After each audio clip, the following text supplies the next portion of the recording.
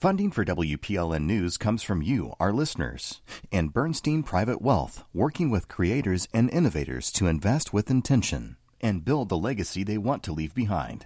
More at Bernstein.com. I'm Khalil A. Colonna, and this is Nashville. Service to the greater community is a central theme of This is Nashville. In highlighting the people who have dedicated their lives to helping others, we, in a way, help to motivate the next generation of leaders and people dedicated to service. Perhaps no other two people represent leadership and service like my next guests.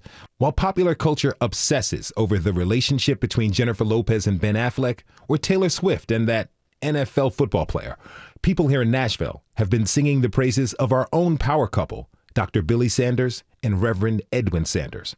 Founders of the Metropolitan Interdenominational Church, the Sanders have been advocates for justice and equality. Their church's mantra, inclusive of all and alienating to none, is the antithesis of the segregated country they grew up in.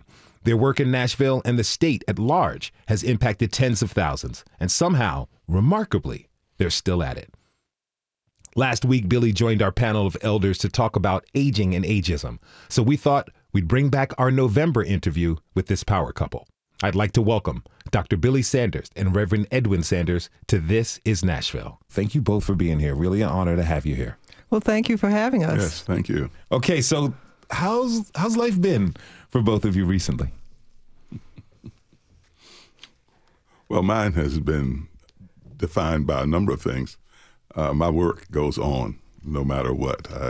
No matter where I am in this country or in the world, it's always built around dealing with ways in which, in the spirit of what I think faith institutions should be, ways in which you're responding to the dynamics of human life that sometimes leave people in compromised positions, leave people in the ranks of those who end up being the disinherited and those who have in one way or another not been able to have full benefit of opportunity, as well as being seen and looked at in a way that allows you to see them as being people who have every bit of possibility in their lives as any and everyone else.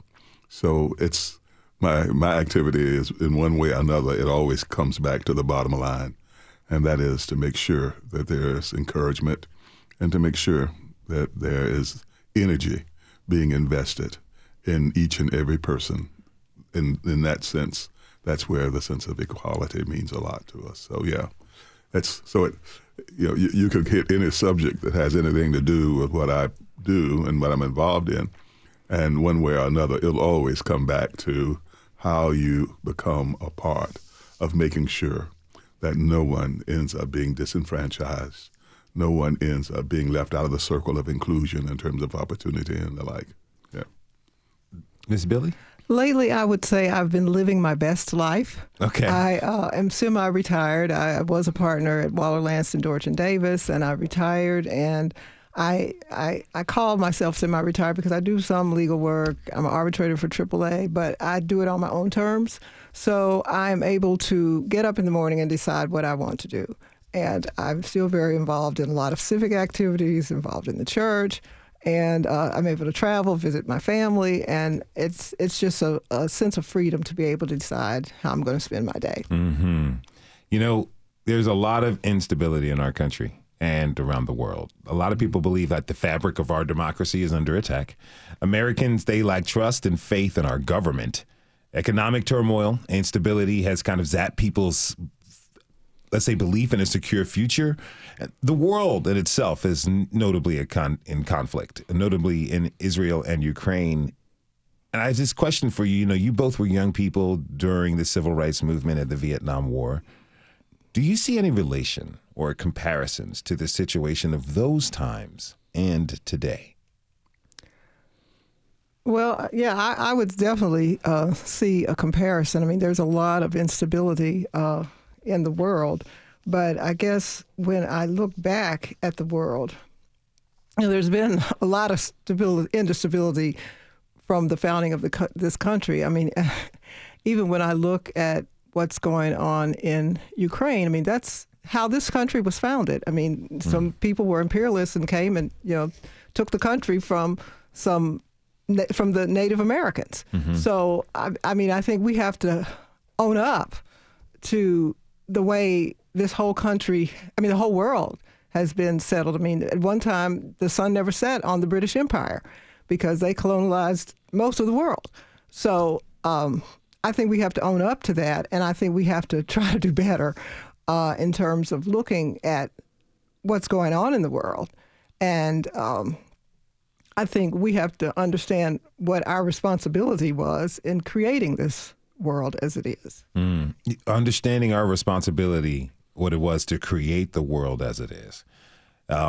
I like that because sometimes, as Americans, we have a very short memory or no memory at all because we weren't taught the actual history of what happened. So what does that mean to grab responsibility of an occasion or of something that happened, take full ownership of it in the process of not necessarily trying to rectify it, but to make things better? Right.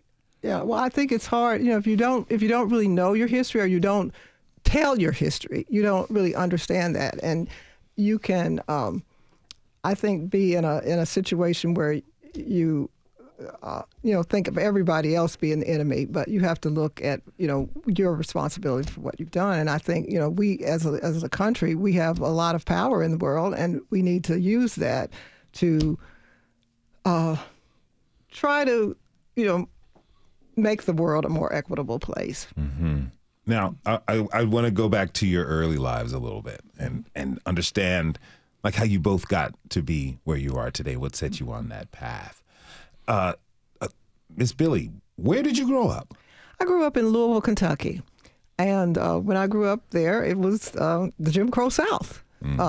And my parents protected us as much as they could from the indignities of segregation, and but we had our own world that we lived in, and I was surrounded by excellence. My parents were college educated, and my mother was a librarian, my father was an accountant, and we had excellent schools. They were segregated schools, but most of our teachers had master's degrees because black people couldn't do much of anything else but, be a teacher, be a professional, a doctor, a lawyer, own their own small businesses because we couldn't go to the white businesses. So there were a lot of small business owners, and we lived all, in the same communities because there was,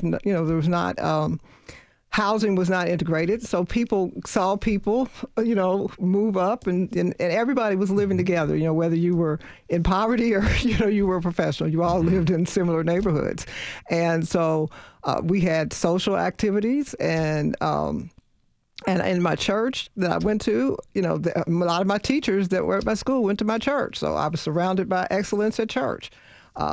So I had a very happy childhood. I mean, I knew there was, about segregation, and I wondered why people treated us like this, But my parents always said, we were, as good as anybody, and we could become whatever we wanted to be. We would probably have to work twice as hard to get half as much as our white counterparts got, but we could work and overcome it. You said your mother was a librarian. Did she really instill a love of reading in you? Yes, she did. We could always get as many library books as we wanted. And yes, she did. In fact, she was an English major in college, and she made us put a penny in a jar anytime that we would speak broken English or, Wow, okay. So she was a real stickler. Okay. Reverend Ed, where'd you grow up? Actually, I grew up, I always say, all around the Central South.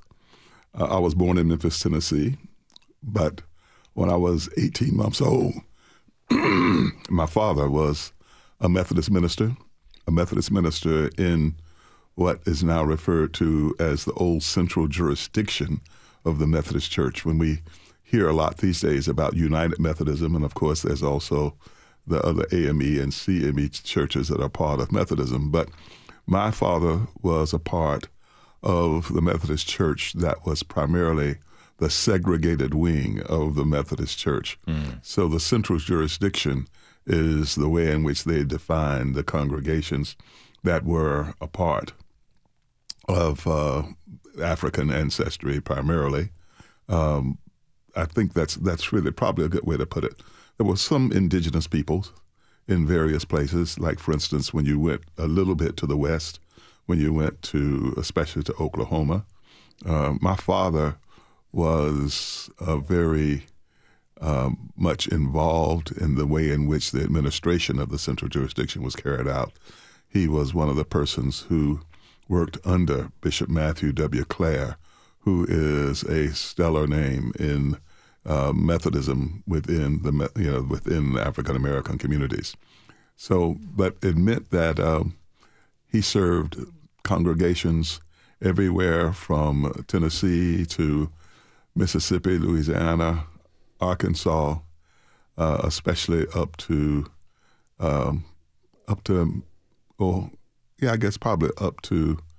Oklahoma.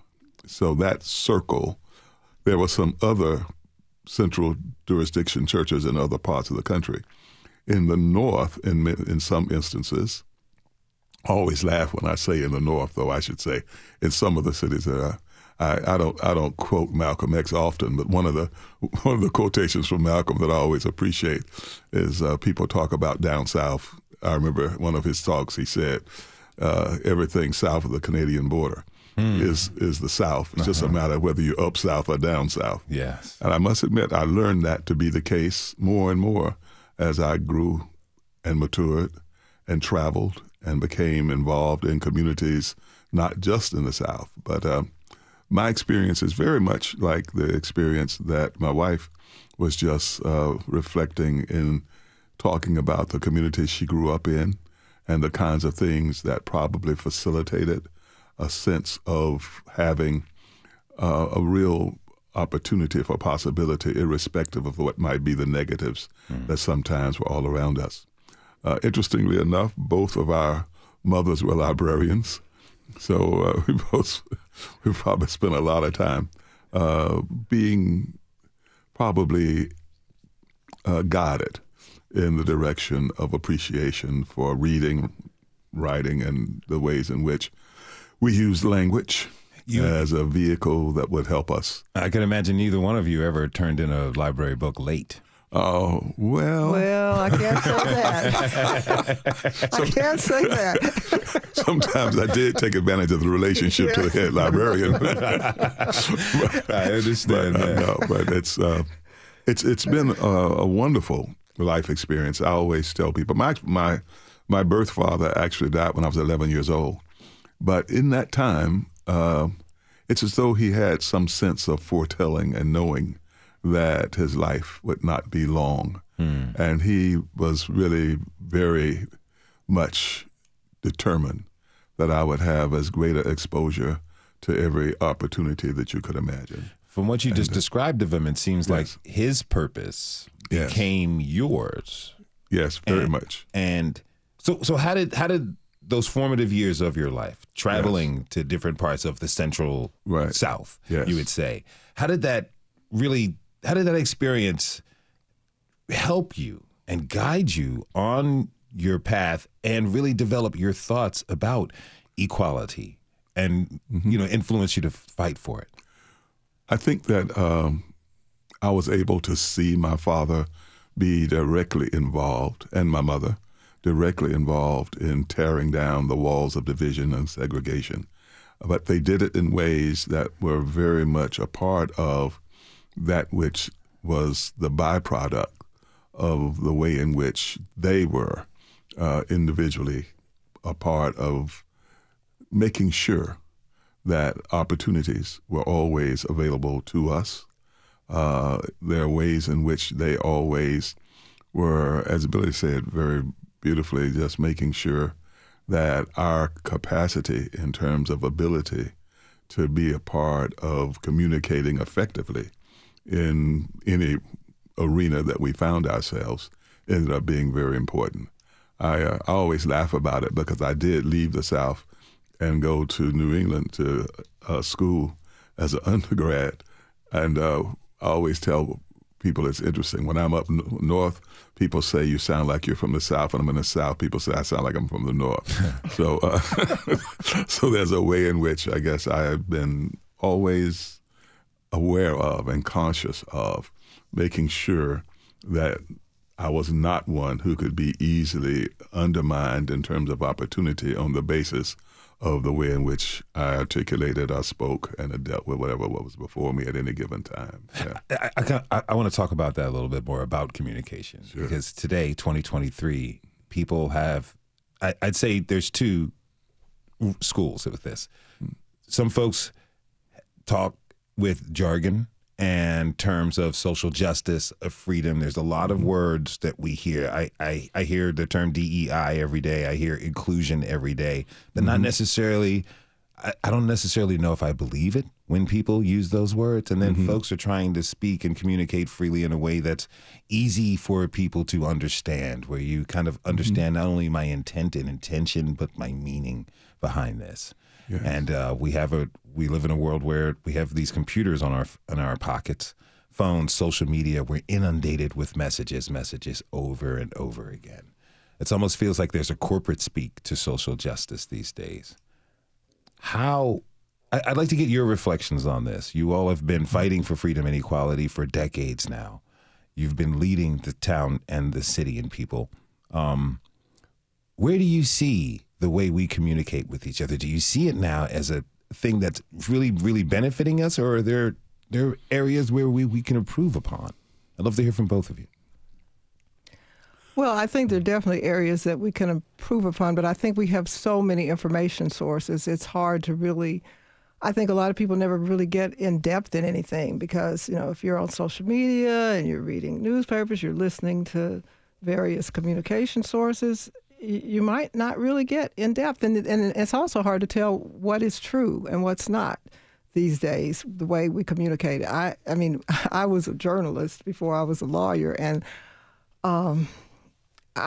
sometimes it just upsets me the way I see stories reported in the newspaper, and young people don't even read the newspaper anymore. I know a lot of times they get their information off of social media. So I guess I'm challenged in terms of really people being able to identify really what's the truth and being critical thinkers. Even if you get a piece of information, okay, what do you do with that? Do you just believe it, or do you try to figure out how to do a little more research so that you can verify what you've just heard? And I think that's something that's needed. But I think we had very few information sources when I was growing up.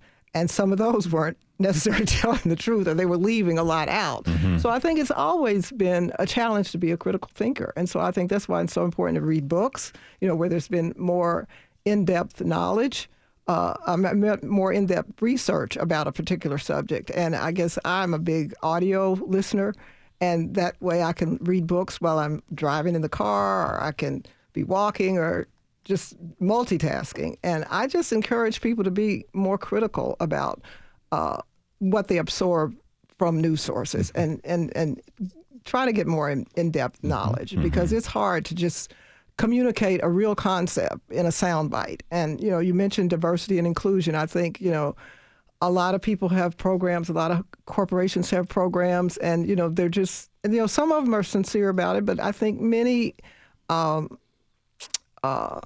maybe are just kind of doing what they think is right, or what their clients want, because most corporations are driven by their customers or their clients. And so if they're demanding that you do this, then they may do it. But, the real issue is the bottom line.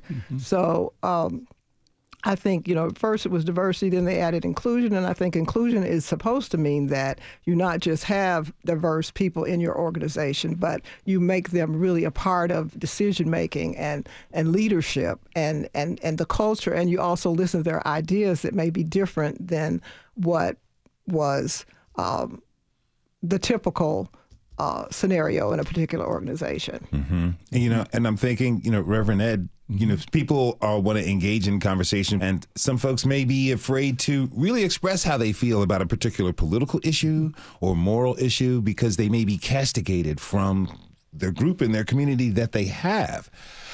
How can people find the bravery to speak their own truth, but also find the empathy to not hurt others while expressing that truth?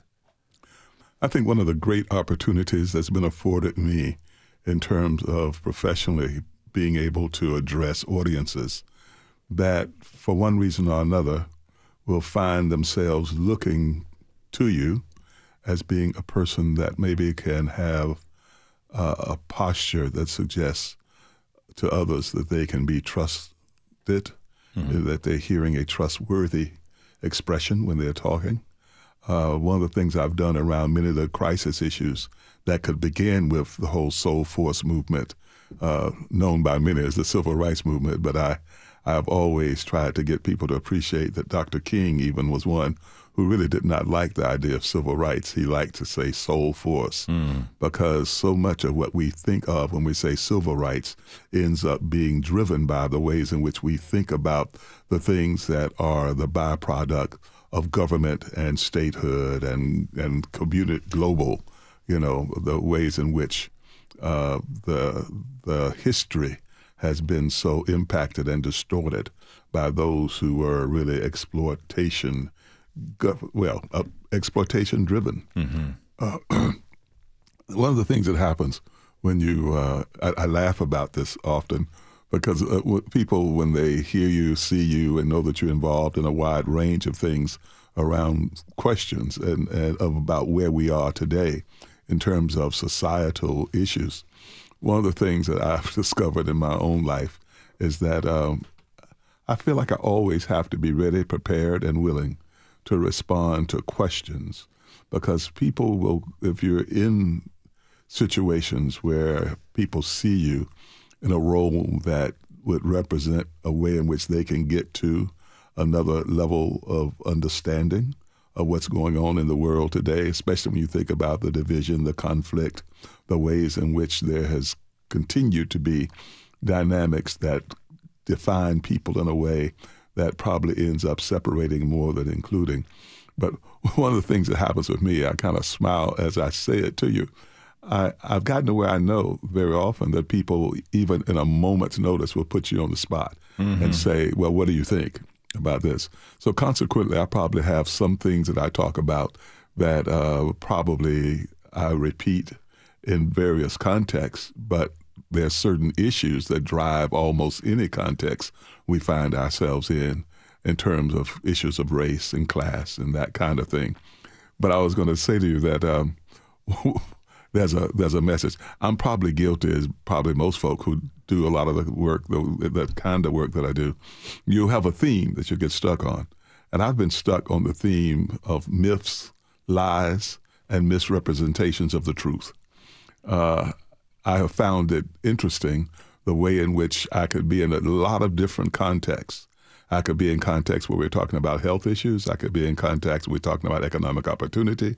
It could be a context where we're talking about education. I mean, you can run down the list of things that should be a part of the fabric of human life in a way that allows people to fulfill their potentials. So, but I have discovered that I don't like to think of having these divisions in the ways in which our experiences of life gets played out, when really there are common factors that end up being impactful for all of us. My wife, we have a little thing we say all the time where we say, I do God's law, she does man's law. But it's all a matter at some point of dealing with trying to examine and find your way to addressing what is the truth. And as she was saying a minute ago, I'm amazed by the way in which that which represents less than the truth has made itself into hierarchical spaces where people that you would think would be above it, beyond it, and not get driven by it ends up being so different. I don't think anybody could have told me when I was in my earliest academic formative years that we'd ever be at a place where the highest offices in this country, like the Supreme Court, or like perhaps, the presidents and the like. The whole idea, not that there probably haven't been some shades of that or dimensions of that throughout the history of this country. The fact is, myths, lies, and misrepresentations of the truth are so woven into the fabric of our everyday reality that it happens and in literally commonplace kind of ways. Mm-hmm. I do want to talk about that a little bit more, but now let's take a short break.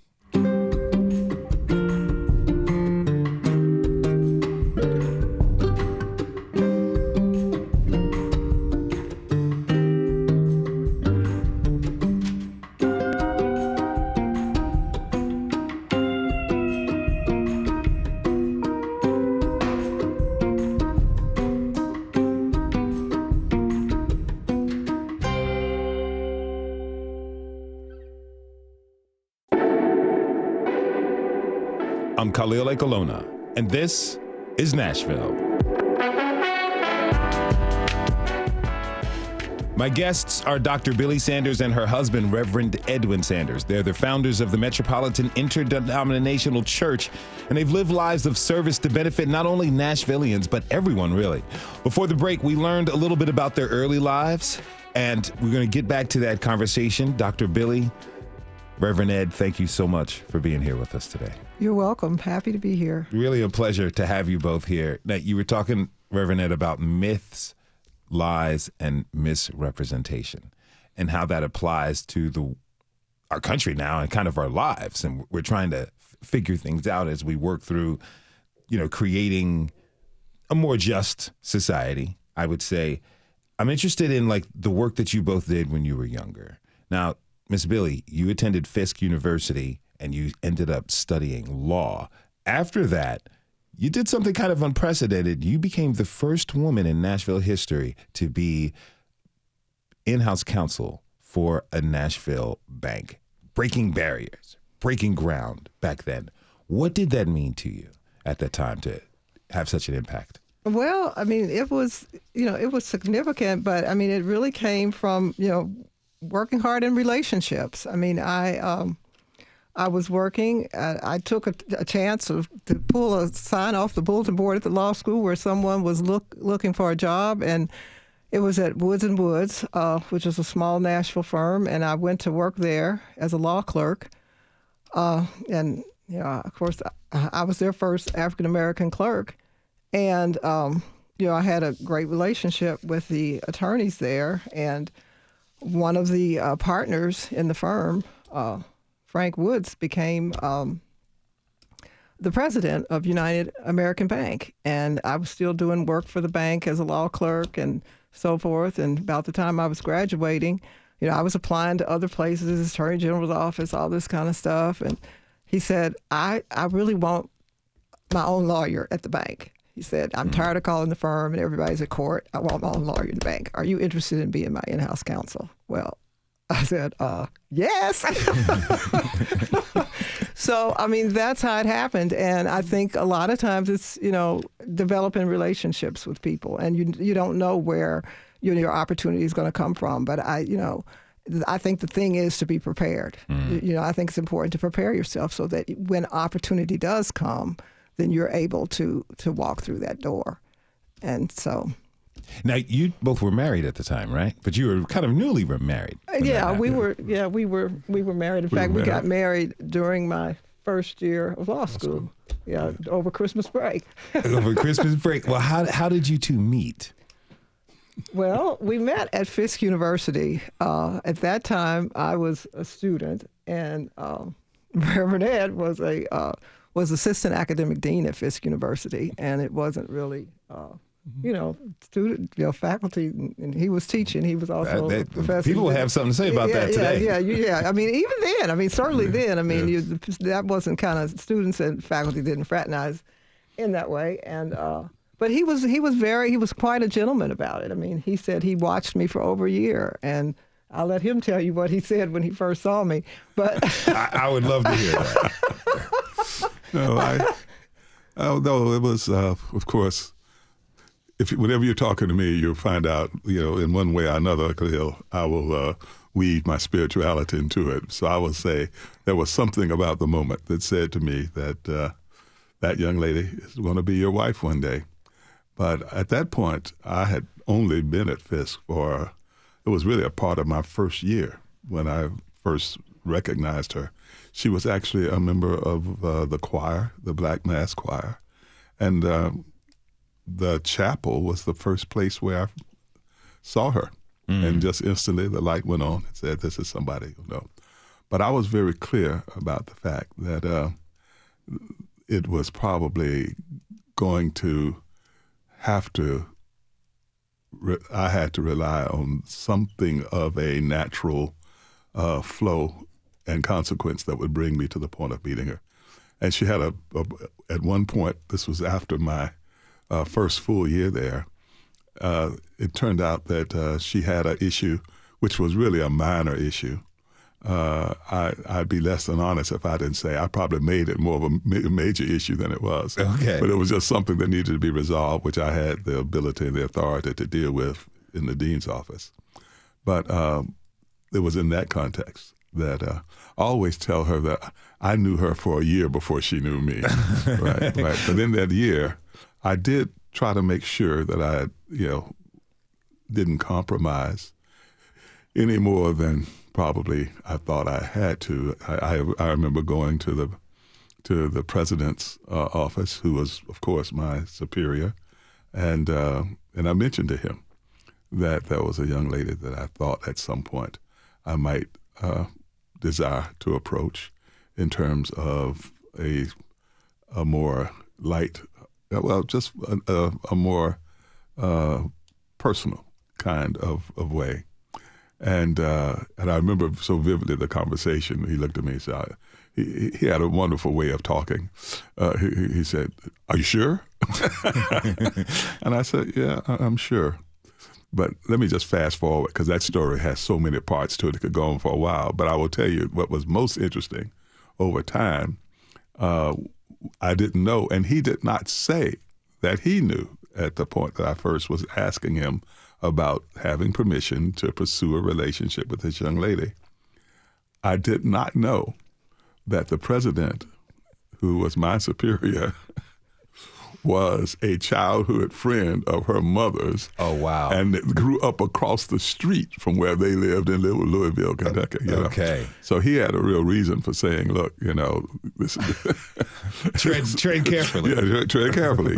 So, but it all in the final analysis worked out pretty, very well. And fast forward again for graduation. Her graduation, I proposed and we were engaged, I guess. Mm-hmm. And it's really interesting to this day, though, that her friends, I always like to get the record real straight and tell folks, especially since with time, I have grown, I think, to look older, and she's grown to look younger. So it's really only 5 years difference in age. I was very young when I came to Fisk to be the assistant academic dean. Mm-hmm. But it turned out that today I laugh about it because she's getting ready to celebrate. I don't guess she minds me telling you my age? No. Okay, so you can say my reunion. Yeah, that's fine. She's getting ready to celebrate her 50th reunion. Okay, which means that you add a few months to that, we'll be married 50 years. Congratulations! Not long from that. Yeah, in December of 2024. Congratulations! But one of the things that I laugh about, and I still find very humorous, is that all of her classmates and people that were a part of that generation when she was there, all of them refer to her as Denise. I refer to her as Billy. But all of her friends will call me to this day Dean Sanders. And I'll say, you don't have to call him that. Not anymore. I love that. It's funny. Okay, so you're a newly married couple. Right. You're firmly on your paths of service and dedication to equality and justice. How were you both able to balance, being a family, being newly married with the pursuit of your purpose? People have a tough time with that these days.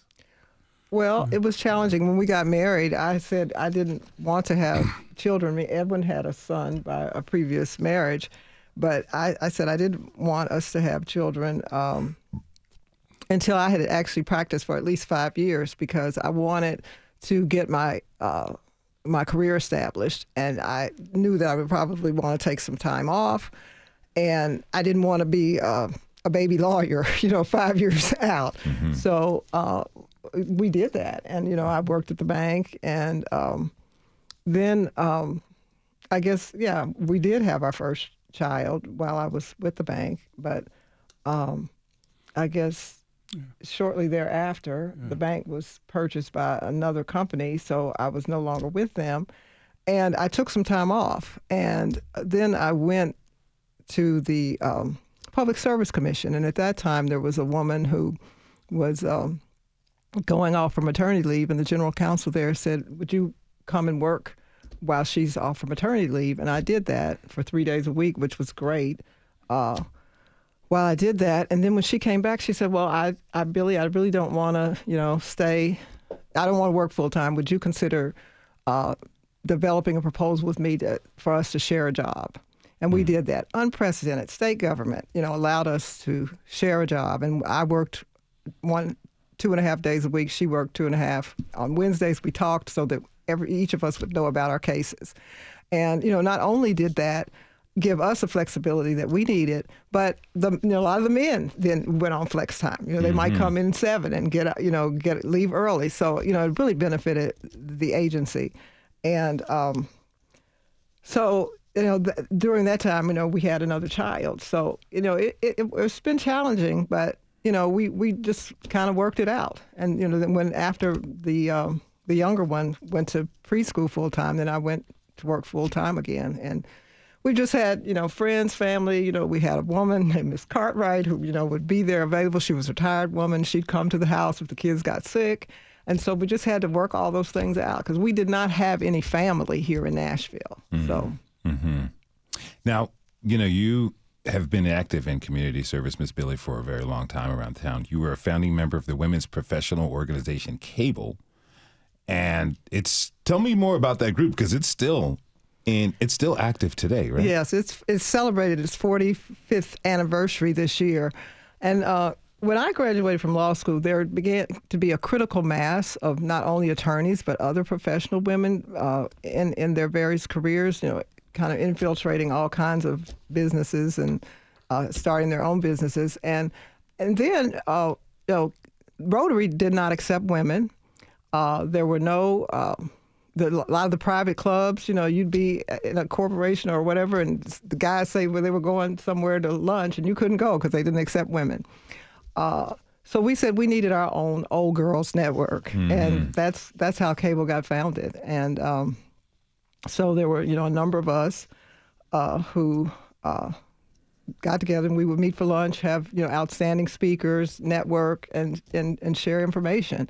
And it still exists today. How does it feel to see 45 years, you said? Yeah, 45 years. How's that feel? It feels good. It feels good to have been part of something that has endured and also helped a lot of people to advance their careers. You also helped WPLN in a sense. You were on the library board, and when WPLN became an independent station, you were on the first board of directors for this station. That's correct. I was on the library board appointed by, the first mayor that appointed me was Bill Boner, but I've been appointed by all the mayors since then for 17 years. I was on the library board, and at that time, the library owned the license for WPLN. And during that period, the license was spun off as an independent organization, and I was on that first board of the independent WPLN. Well, thank you so much for your work. We're going to take one more quick break, and then when we look, if it wasn't for you, I might not be here. So this is fantastic. We're going to take one more quick break, then I'm going to come back and talk to you both about the Metropolitan Interdenominational Church that you founded in 1981.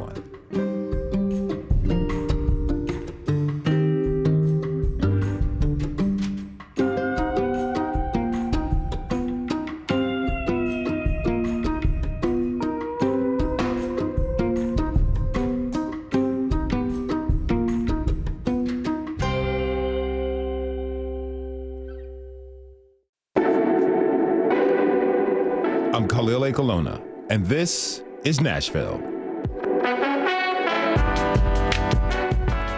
My guests today are Dr. Billy Sanders and Reverend Edwin Sanders. Both have been institutions in Nashville for decades. They're the founders of the Metropolitan Interdenominational Church, and they're leaders of service for Nashvillians and Tennesseans at large.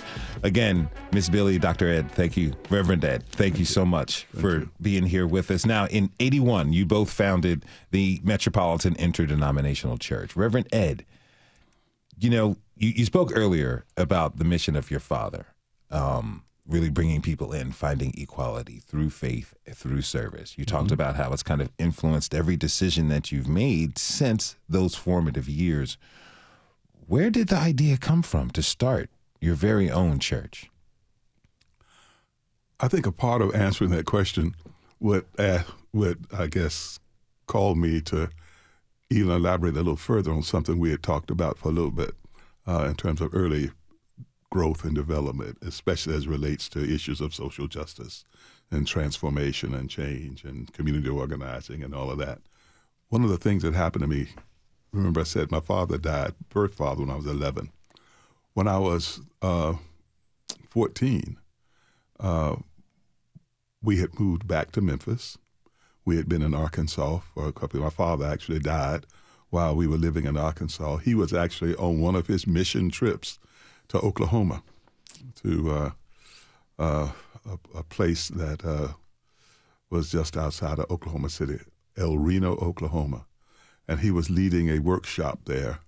The name of the place where he was, I always smile when I think about it.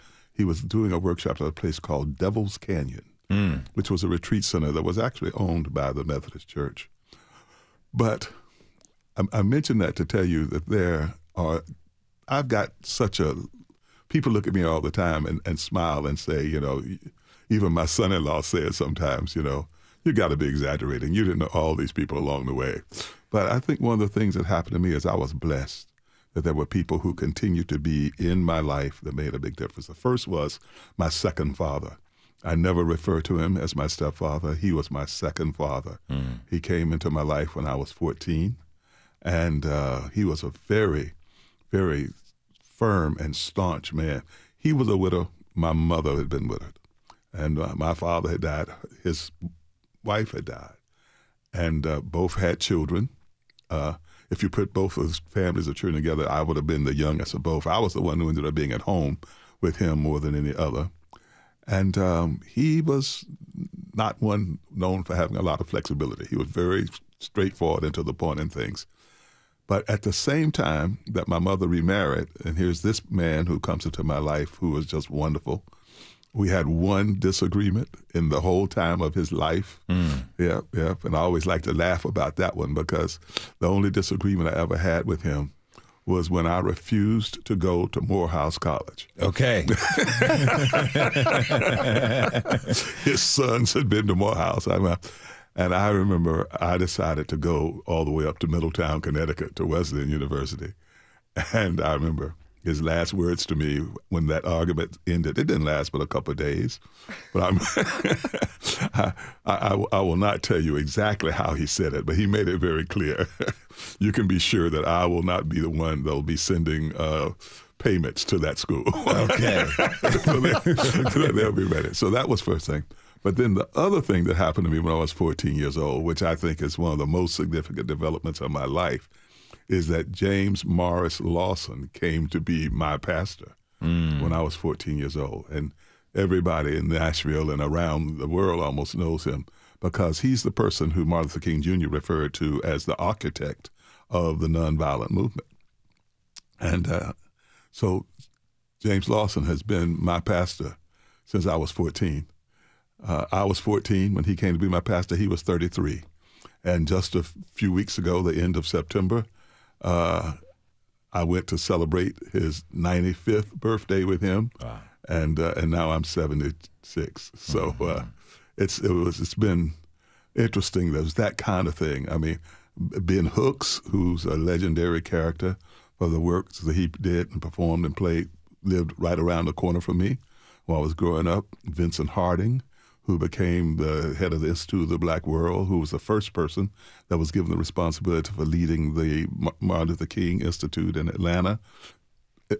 It's just been a wonderful experience for me. And I could go on and on. My mentor, who was my, Phil Halley, who's one of the leading Holocaust scholars in the country. He's been deceased now for a number of years, but it was just like I ended up having an opportunity to be around the right people who were able to encourage. I must admit, I was very radical and rebellious at that point in my life. But Billy even laughs sometimes when she sees a picture of me in my setting when I was in my early 20s, and she'll say in a moment, she said, well, he's a great guy, but I didn't know him. I didn't know that guy who was running around with a black beret on, a black leather jacket.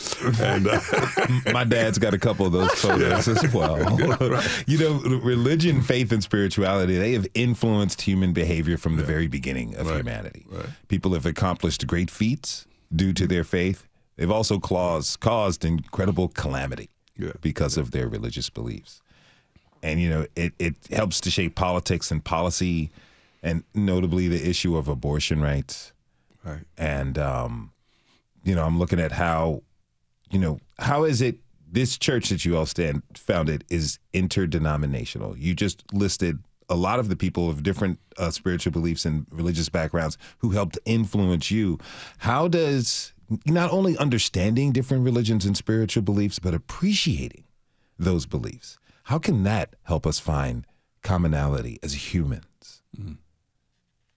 Well, I just want to speak to, how we became interdenominational, because we started thinking about people we wanted to invite to be founding members, or people just to invite to the church, and we named this name, and they would be Baptist, and this person would be Lutheran, and this person would be Catholic, and this person, might be some other denomination. And we said, why can't we all just be together? Mm-hmm. We are building a church that is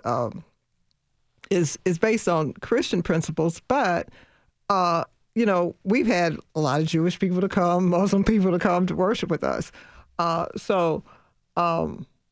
It was that made us become interdenominational. And then we had a couple of denominations that acted like they were interested in us, being a part of them and being interdenominational, and we realized they really wanted us to have the doctrine of that particular denomination. So we're a totally independent church. We didn't have a mother church, so it was a challenge. I mean, we were starting a new business because we didn't have a mother church that was helping us. Mm-hmm. So it brick by brick. Yeah, brick by yeah. You all actually did. Yeah. And in that work, I mean, you're bringing so many people together, and you're understanding about.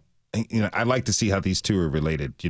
Reverend Ed, your work in the AIDS community, not only citywide, but nationally and globally, that was something that was very important to people. I've come to find at the time here in Nashville, as the AIDS epidemic was really, really wreaking havoc upon people. The spiritual, the faith community came. People from all over came together. But now it seems like HIV and AIDS are kind of on the back burner. Mm-hmm. And we're not talking about it that much. And it's still very much a public health issue. Just talk to me real quick about that work. Well, we're a 42-year-old congregation. And what's happened in the last few years is that we were able, and I was blessed to be able to be a part of having faith aspects of dealing with infectious disease and health issues. One of the things that I found myself doing was going into faith communities to make sure that information dissemination was happening in a straightforward and honest way. Mm-hmm. It also created an opportunity for me because of the fact that we were early on doing things and addressing issues that others were not willing to deal with. The stigma that was associated with HIV/AIDS is something that most people were trying to steer away from, and we decided to take on those issues. But the HIV factor, first, the church was founded February 1, 1981. the first week of June 1981 is when the CDC first put forward the information that defined HIV as we know it. Mm-hmm. Well, the first person to die in the history of our congregation, almost 2.5 years after we began, it turned out had died from one of the opportunistic diseases. Mm-hmm. I want to thank my guests, Dr. Billy Sanders and Reverend Edwin Sanders, the founders of the Metropolitan Interdenominational Church. Thank you both so much for being with us today. Thanks to you for tuning in this hour. This is Nashville is a production of Nashville Public Radio. Today's episode was produced by Magnolia McKay and Elizabeth Burton. It was directed by our senior producer, Tasha A.F. Lemby. The masterminds behind our theme music are LaRange and Namir Blade. You can listen back at thisisnashville.org or wherever you get your podcasts. And the conversation doesn't end here. Tweet us at This Is Nashville, find us on Instagram, and tell us what you want from our show by filling out our quick survey online. This is Nashville. I'm Khalil Ekalona. We'll see you tomorrow, everybody. And be good to each other.